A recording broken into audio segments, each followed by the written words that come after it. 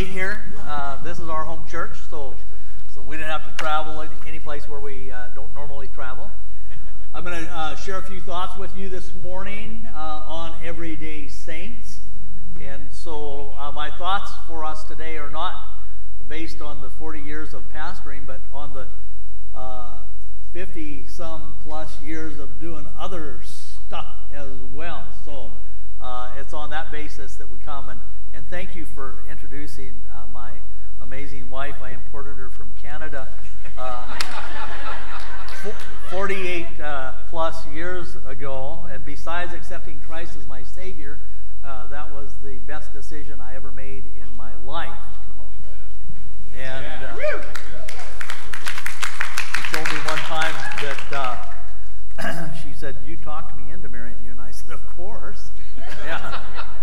So I'm going to make a couple of introductory remarks, and then we're going to pray and jump into the message this morning, and we'll go for it. And I promise to try to be done before you are. Yeah, so that's I'm going to try. So, you know, the scripture tells us in Romans chapter 12 and verse 3 that God has given to every person a measure of faith. And it's important to know that because that is the ability. Every person born on planet Earth from time beginning to the present time has a measure of faith. We have the ability to believe something that we can't smell, touch, taste, feel, or hear. All of our senses, we can't. It's something beyond that. We have the ability to believe beyond our senses. And that is every person on the planet. So people that say, "I don't have any faith," well, they're lying through their teeth. Okay, so you have faith. The other thing that I want us to get before we jump into the message this morning is that in chapter 2 of Titus, verse 11, it says, "The grace of God that brings salvation has appeared unto all men," or everyone. So everyone that's born on the planet from the very beginning to today has not only a measure of faith, but they also have the grace of God to bring salvation to them.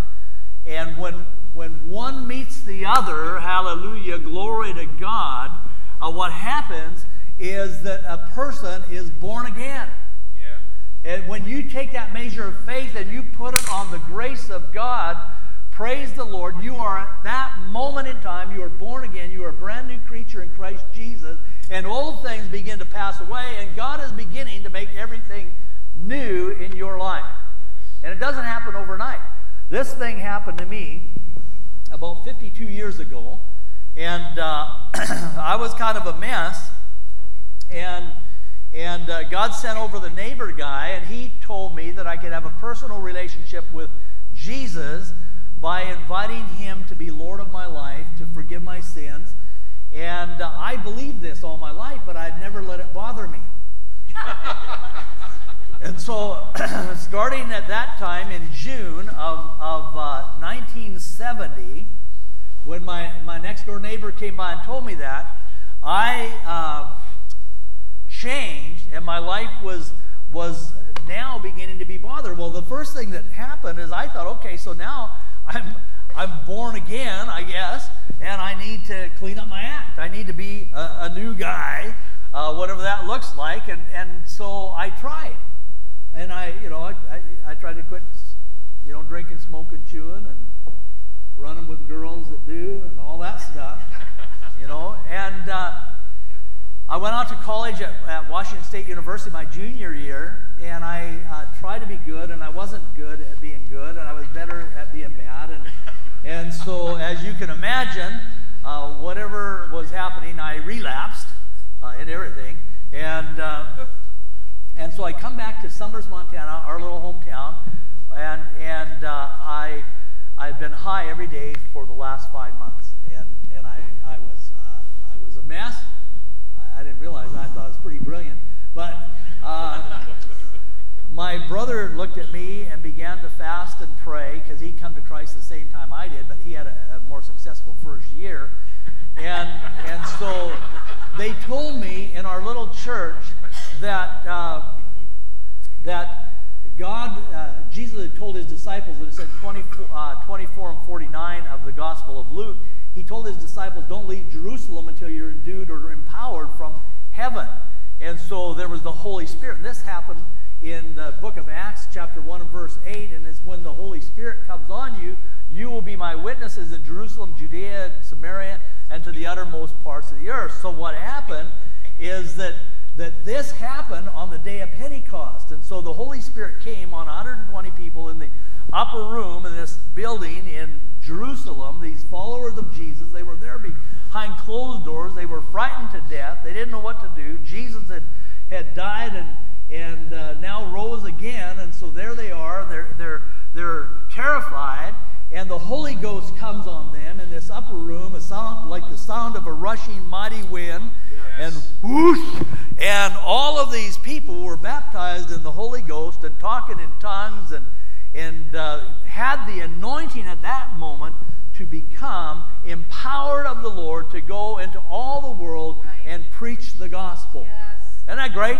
Yes. And that same thing is available for us, and that was what happened to me there, is that I was baptized in the Holy Ghost, speaking in other tongues, and my life began to be transformed. On the day of Pentecost, the church was born. Yes. Isn't that great? Yes. All right, we're going to pray. Father, in the name of Jesus, we come to you this morning. We ask that you would take these few minutes that we have and that you would cause our hearts and minds to be open to everything that you have for us today. We surrender our hearts and we surrender our minds to you in Jesus' name. Amen. So our text this morning is Acts chapter 10 and verse 37 and 38. And this is really good news because sometimes we complicate this whole business of following Jesus. And we are everyday saints, yes. Right? We are just regular people. God uses regular people. Who can say amen to that? Amen. Yeah. God uses regular people. People just like you and me. He uses us to tell other regular people about the good news, which is they don't have to live like hell. Right. Isn't that great? And if you've been living like hell, I'm going to tell you this morning, you can live like heaven. I've had friends that have come to Christ and they've been out there raising hell. And I said, the problem is you will not make it as a pew warmer in the body of Christ. God never called you to be a pew warmer, a bench warmer in the body of Christ. He didn't. Not one person was ever called to be a pew warmer in the body of Christ. There are no appendixes in the body of Christ. And so I said to my friend, I said, what you need to do is not just raise, what do we need to do here? It's upside down. Well, I wondered why it fit on that side. I thought that. So you were going to... Okay, I can do that.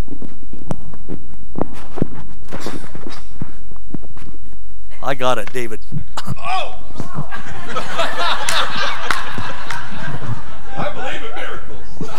We're gonna have. I don't quite have it. Here you go, buddy. Thanks. That might be better. Don't put it up too high. He's already high. There you go. All right, we're good? Thanks, guys. Woo! Let's give it up for the team.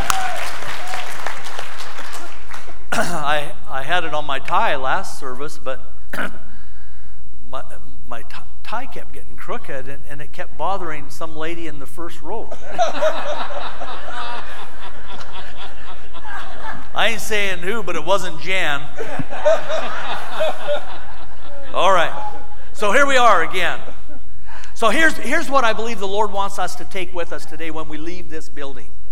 I believe that God wants you to know that He is the same God, same Jesus, yesterday, today, and forever, and that He will empower you by His Holy Spirit to be witnesses in your Jerusalem, your Judea, and your uttermost parts of the world. He is going to use you to tell somebody, to tell somebody, to tell somebody. And that was how you got here today, is because somebody told you about the gospel message, and that's why you're here today. So when you leave here, I want you to say, I am empowered. All right, so let's practice ahead of time. I am empowered. Okay. So God has commissioned and empowered you to share the gospel with others. So why should I tell people about Jesus? You ever wonder about that? I don't like to. I'm not a preacher. I never went to seminary. Neither did I. You know, I never been to Bible school. What I went to was the school of hard knocks. I went when they made me a pastor. God had called me to pastoral ministry, and I said, well, I went to the school of desperation is what I did. I went down to the church basement and stuck my head in about 36 textbooks and read the Bible 4 times that year, and I thought, whoa, help me, Jesus. Should have gone back to being a cop. So why should we tell people about Jesus? The short answer is what any parent would say to their kid, because I said to. Yeah, so the Great Commission, as Jesus said in Matthew 28 and 19, go into all the world and make disciples of all men. Okay, the longer reason is that you and I are accountable for what we do. In Ezekiel chapter 3 and verse 18, we read, if I say to the wicked, you shall surely die, and give him no warning, nor speak to warn the wicked from his wicked way, in order to save his life, that wicked person shall die for his iniquity, but his blood I will require at your hands.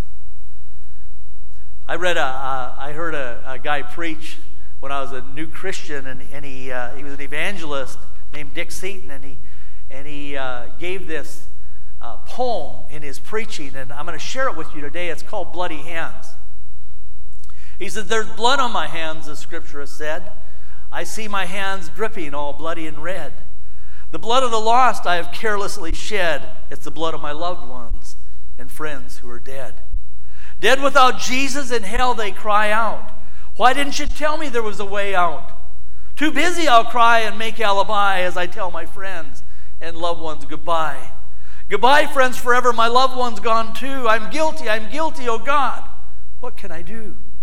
I've washed my hands daily, I've faithfully tried, but the blood of the lost is too red to hide.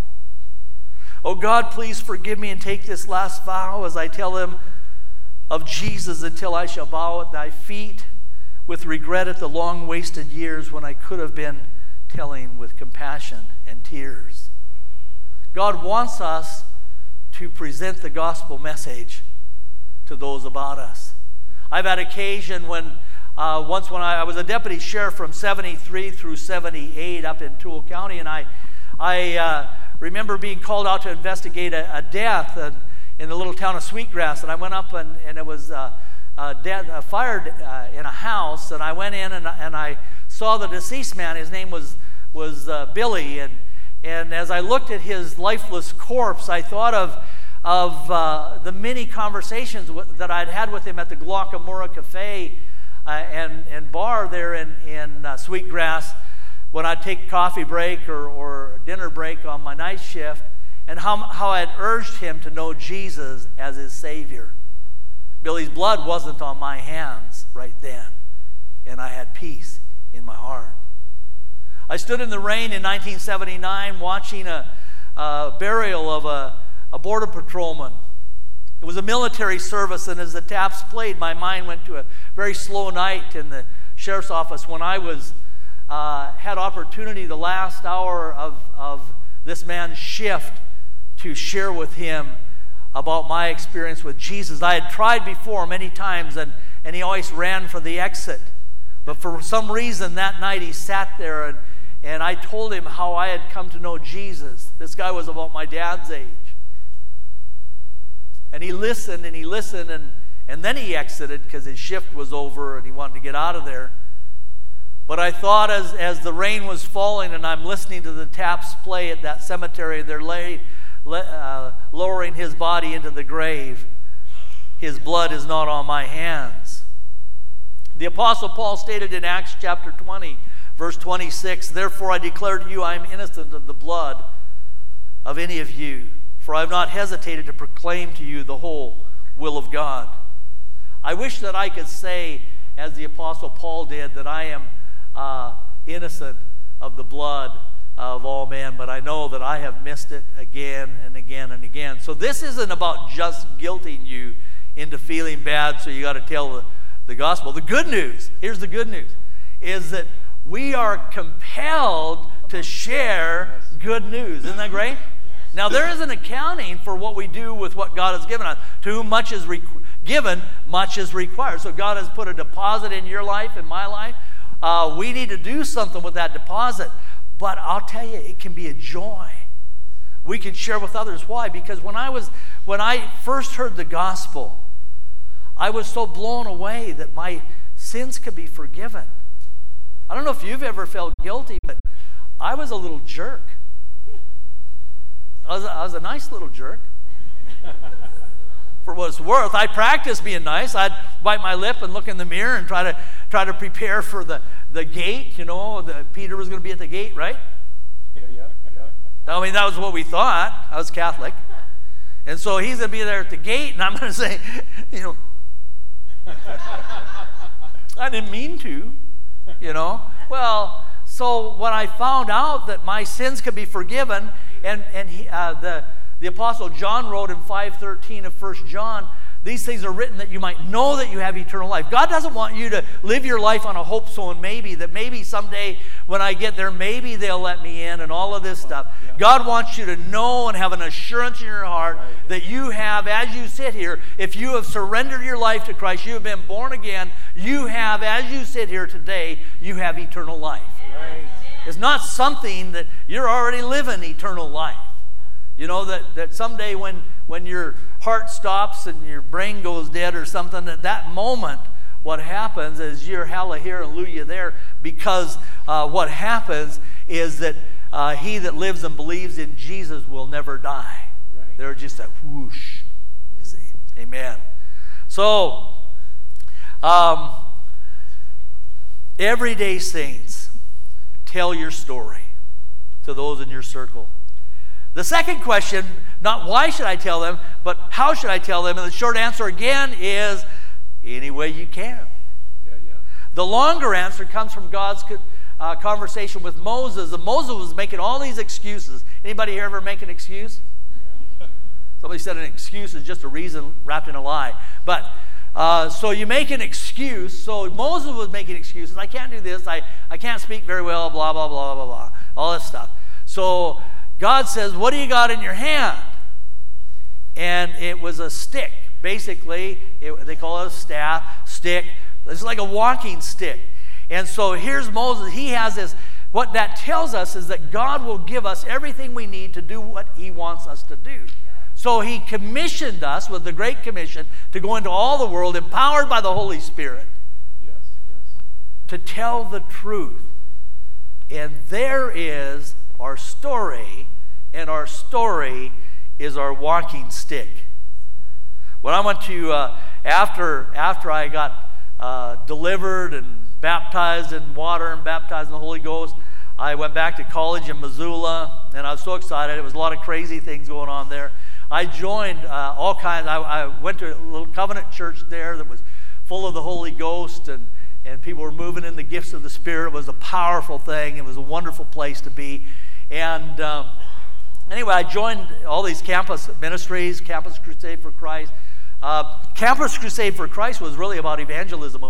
It was going out and sharing the 4 spiritual laws with other people. And so I thought, well, man, I'm going to try this, because I was just so excited. I just wanted to tell people, whoa, I am free. Yeah. So it's really good. All these things are wonderful. My sins are forgiven. How awesome is that? I don't even have to pull myself up by my bootstraps. I'm not going to make it happen for me. God made it happen for me. Hallelujah. It's the blood of Christ plus nothing. Yeah, right. So I was so excited about this. So I get my little 4 spiritual laws. I'm up in the University Center, coffee, lunch place at the campus, and there was all these students all around. It was really cool. I found a couple of crusaders. I said, hey, you guys pray.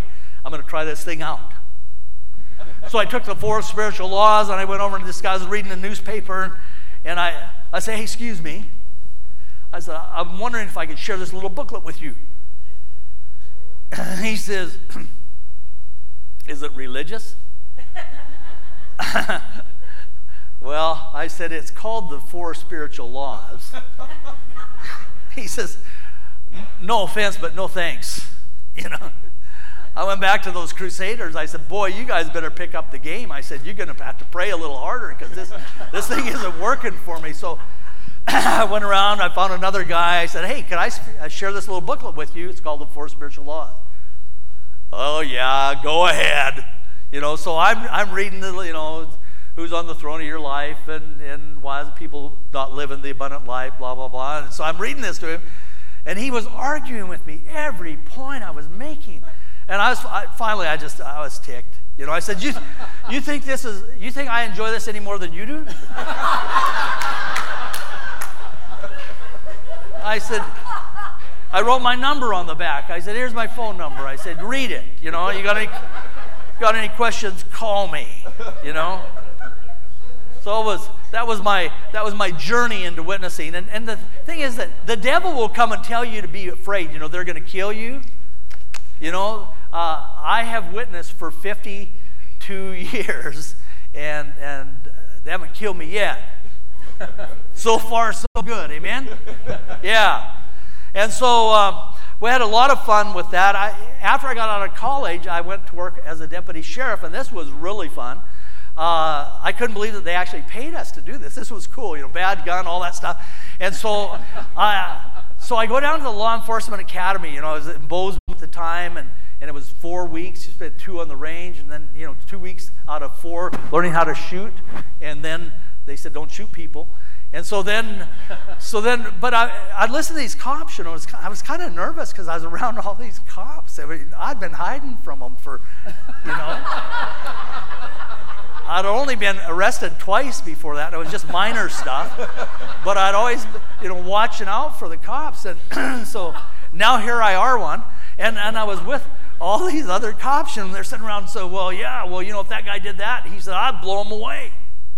They're all bragging what they do. And I said, Kelly, what would you do? I said, I haven't a clue. I said, but I'd pray, and I believe God would give me the grace to do whatever I needed to do. Well, so what happens is one of the cops that was at the academy was also a city cop back in Shelby, and he went back and said, man, watch out for Kelly, because if you ever get in a firefight, you can't depend on him.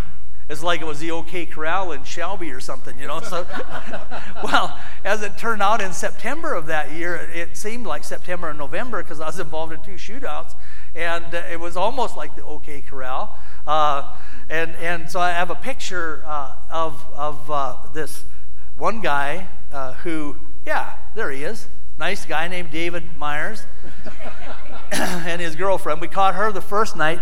The second, that first night, he ran by me, and I jumps out of my own car, a little 68 Ford Torino, really cool, and he didn't fall over, and then all the rest of the cops from that part of the world were there yelling stop. And I thought, oh man, I knew I was forgetting something, but he got a little notch on the top of his left ear. I did. After another couple of shootouts with him, and 2 days later, and about 3 stolen cars later, I had occasion. He was in the hospital room, and I had the first watch on him there. He's handcuffed to both sides. He was an escape artist kind of guy, and he said I was going to kill that, and he had a bad word. And that guy that was going to shot me that first night, and I said, "Oh, where did he hit you?" Because I ain't saying, my lips are sealed. I'm not saying a thing.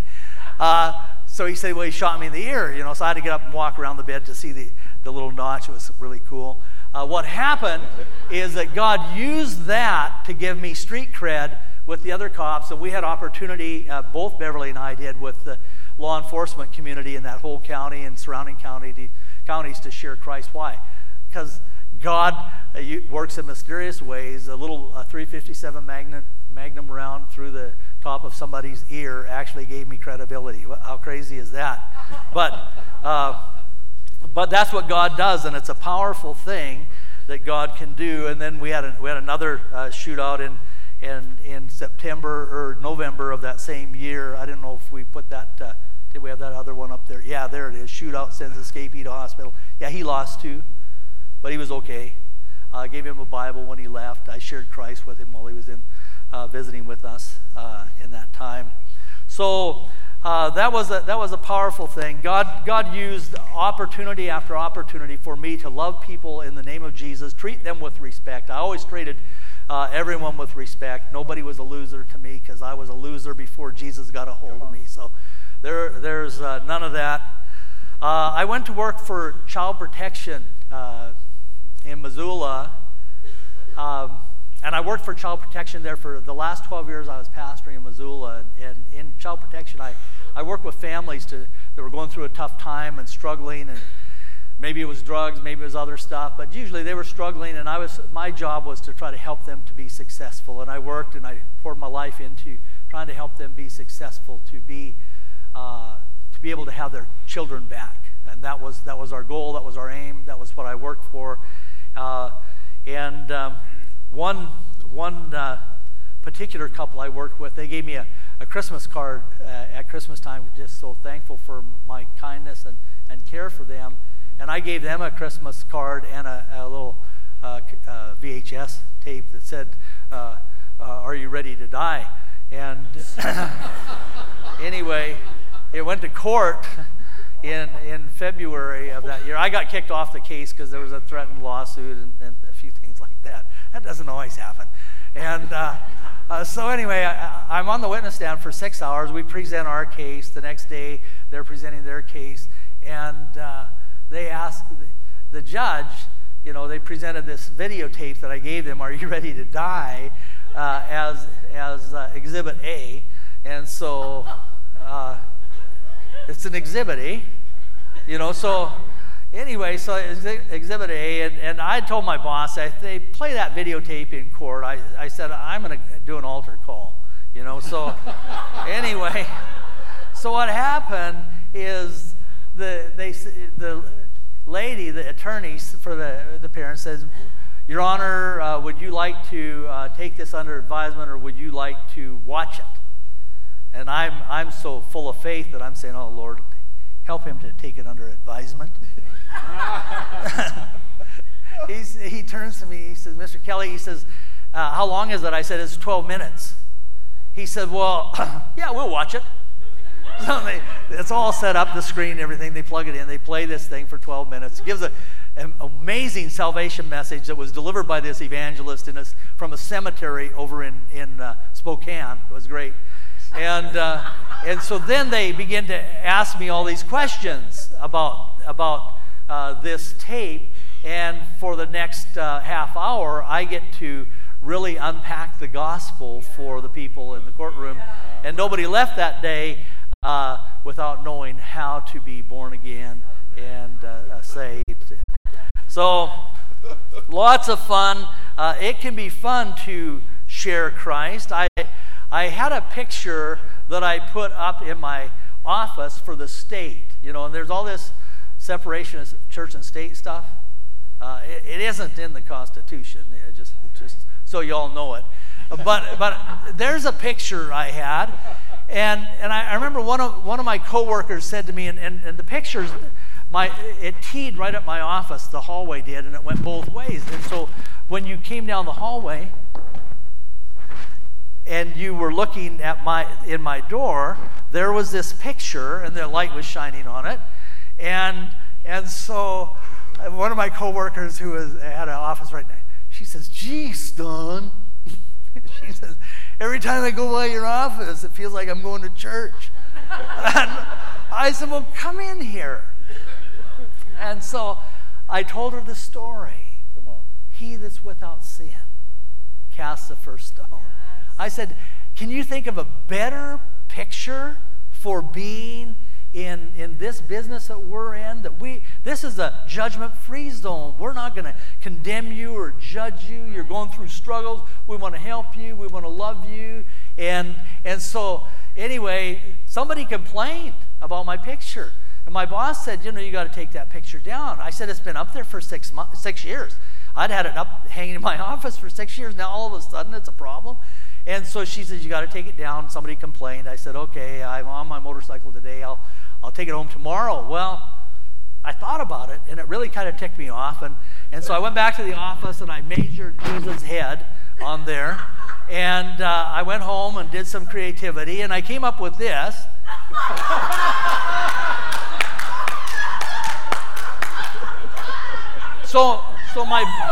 So my boss, who is this incredible, lovely lady, and I love her to this day, and she laughed and she says, "I knew you'd think of something."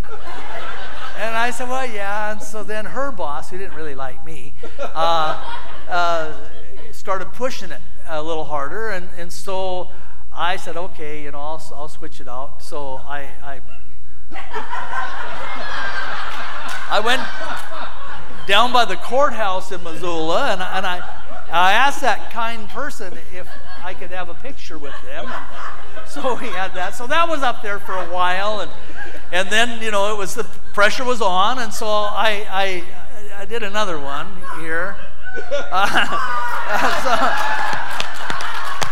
all my good colleagues, kind-hearted Democrats. That was the hardest one for them to put, and I kept putting it crooked, because people want to fix it. But finally, it ended up with a meeting with the head of human resources for the state and the human rights division and the union guy. I was a union guy locally, but he was the union guy statewide, and my boss. And I said, "Well, I can't figure out what the problem is. Jesus hasn't been looking around in my office for 6 months now." I said, "The only thing I can figure out is you don't like the frame." And so, and she said, "Well, you could share your faith without a picture in your office." And I said, "Well, yeah, I could, but I said the problem is I'm really a nice guy." And I said, "I don't want people to think I got nice all by myself." And the Bible says in Matthew 5 and 16, "Let your light shine in such a way that people see your good works and glorify your Father who is in heaven." And that was what I wanted to have happen. And so I said, "Well, if it makes you feel better," I took it home yesterday. So that was the end of that one. You don't have to. It doesn't have to be on your job. How many of you like to go on vacation? Yeah. Hallelujah. Matter of fact, a friend of mine is here today, Jerry, from over in the Chinook area, and he and I did 13 years of riding motorcycles every summer for about 2,000 miles every summer. We called it the Wild Hogs. We were inspired by the movie Old Guys, but one day Jerry always rode point, and I rode sweep, and so we were up by Edmonton, and we came across this place. I don't know why Jerry, but he figured there was free coffee there, and so he took us there. We had to use the restroom anyway, and so we got inside, and here was this. There was a bunch of ladies. They invited us in for coffee, by the way, and there's Bev's brother Ron and I and some ladies. The place was kind of packed. And then I had opportunity there was a lady right there, and Jerry actually took this picture, but there was a lady there that was really struggling in her faith, and it was a divine appointment, and we got to minister to her and pray with her, and she wept, and God just touched her life. Well, why? Because we are on mission. Yes. Y'all and me, we're all on mission all the time. That's the way it works. And so it can be while you're out playing. In our just a last little set of pictures. Right now we run a private counseling practice in town here, and we set it up. And I was Pastor Lance and I were talking one day, and he come down to shoot the breeze with me, and we had this picture, and he said this was the passion that we had in opening the private practice, to heal the brokenhearted and set the captive free. And Lance said that was his passion for this house. Yes. That we as Hope Church can have that same passion to heal the brokenhearted and set the captive free. So three things that and then lastly it was Jesus never fails. Love never fails. So three things before we send you out of here today that I want to share with you, and I'll do it quickly. Jesus went about. You and I will never be fulfilling our mission until we go about. So, you know, if you think you're a hermit or God called you to isolation, well, you better be a monk. You know, and if you're not into monkery, well, then you're on mission, okay? And so mission means that you have something that God has called you to do, and He wants you to fulfill it, and He is for you fulfilling it. He is empowering you to fulfill it, and He will equip you, and He'll set up divine appointments. So you go about, you see people with the eyes of Jesus. You feel compassion for them with the compassion that God puts in your heart, and you're moved to tell them the truth. And then the next thing was doing good. Doing good is just being nice, making sure that your life matches your talk. You know, you can tell people all you want. I remember holding down a table in a bar in Walla Walla, Washington. And I'm hammered. This was before I got baptized in the Holy Ghost. And I'm hammered, and but I wanted to witness.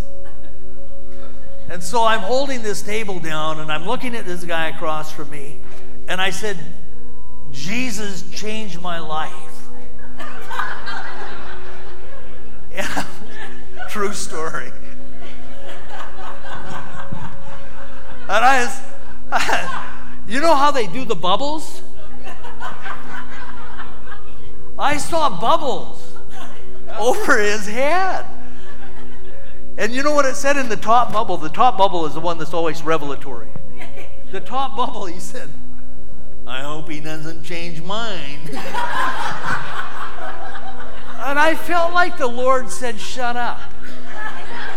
You know, and the reason He did was because I needed to let Him work in me to get my, not perfection, but just to get a little bit of stuff going. And then the enabling, and I'm so thankful to the Lord. I'm so thankful for His mercy and grace that we don't have to do it perfectly. If it's worth doing, it's worth doing what? No, poorly. Yes. If it's worth doing, it's worth doing poorly until Yes, that's good. we can do it well. Yes. Keep trying. Don't give up. God didn't give up on us. We don't give up on them. And the last thing is healing the oppressed. I'm going to tell you the only answer for mankind, the only answer for our problems. I'm aware of this as a therapist. We do the whole diagnostic thing and all that, but the prescription is different. I'm going to tell you, there is no other name given among men whereby we must be saved. The name of Jesus Christ, all power in heaven and earth. You can be transformed. You can be a brand new person in Christ Jesus. Old things will drop off. You can add to your life those things that God wants in your life. You can add that into your life so that you can go about, and do good. You can just be a nice, kind, gracious, loving person, and then heal them with the message of truth. That God so loved the world that He gave His only begotten Son, that whoever would believe in Him would never perish but have everlasting life. I'm going to ask you to make a decision this morning. You know, my walking stick is my story. When God talked to Moses, what He got in your hand? It's a walking stick. Your walking stick is your story. You say, well, I wasn't a creep like that guy. I wasn't bad. I never did this.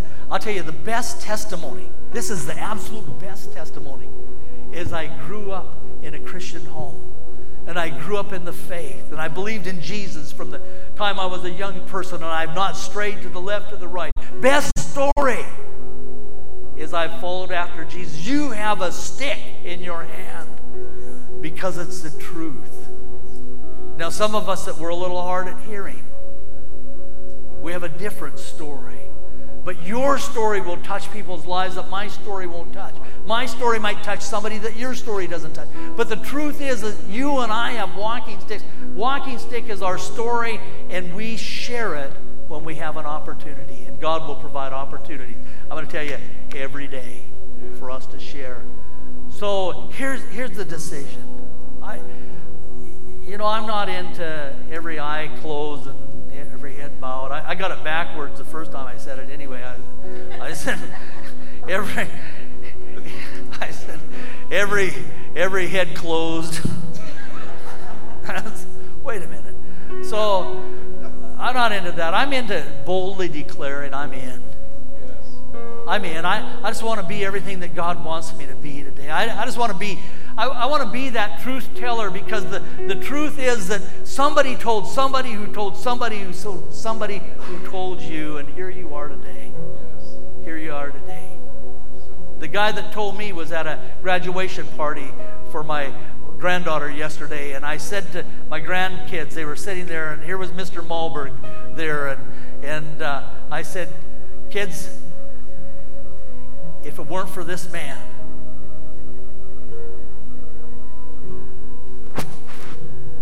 you wouldn't be here. If it wasn't for this man that told me the truth one day when I was desperate and burned out on drugs, when my life was a mess, if it wasn't for this man, I'd have been dead or in prison or something. I'd have never met this lovely lady. That means you guys wouldn't have existed. I don't know if they fully got all of that. But I'm going to tell you, if you're in today, I want you to stand up. If you say, God, I want to be a truth teller. I want to use my walking stick to change eternity for generations to come. I want to use my walking stick. If that's you, stand up right now. If that's you, you want to make a difference for eternity, stand up right now. We're going to pray a prayer. I'm going to ask you to pray a prayer after me, a short prayer. And then we're going to go out and change the world. Pray after me. Lord, help me to put you first in my life. Lord, fill me with the power of your Holy Spirit in Jesus' name. Father, I thank you that you'll set up divine appointments for every one of us, that we can go with our own walking stick. We can tell other people the truth today and tomorrow and the next day. And God, even when we do it poorly, even when we mess up or make mistakes, God, we don't wait till we're perfect to tell. We just tell and tell and tell. And you change lives for eternity. And God, we thank you for it in Jesus' name. Amen.